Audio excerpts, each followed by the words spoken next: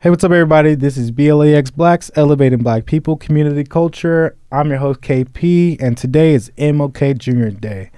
I created some special programming, 4 questions that I wanted the African and Black population in Tucson to answer.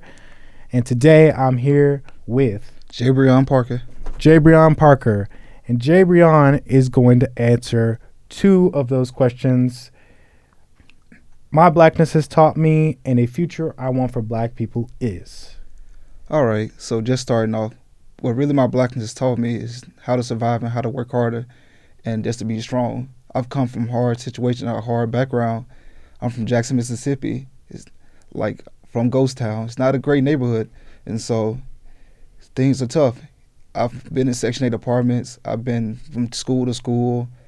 Eventually, my mom got a good job, so we moved out into a better school system, and then I really saw how much I was really lacking compared to how these other kids were.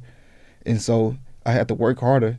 Like, I had to prove my space, had to prove that I was worth it, and I deserved to be out there with these kids. And so it came hard. People from my neighborhood don't make it out normally. And so now, after working hard and like proving my worth and like understanding this how powerful I really am as a black man in this world, I'm now an engineer out here working for a defense company.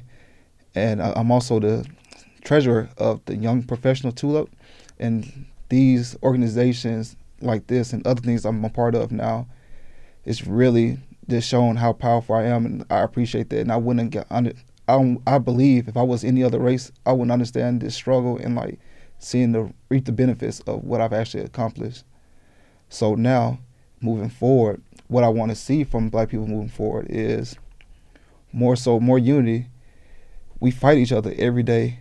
It's conflicts nonstop.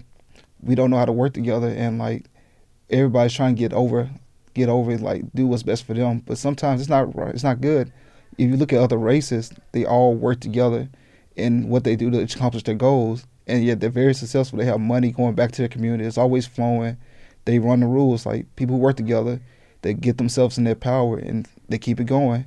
So I really want us as a community to come together and be great, work together greatly.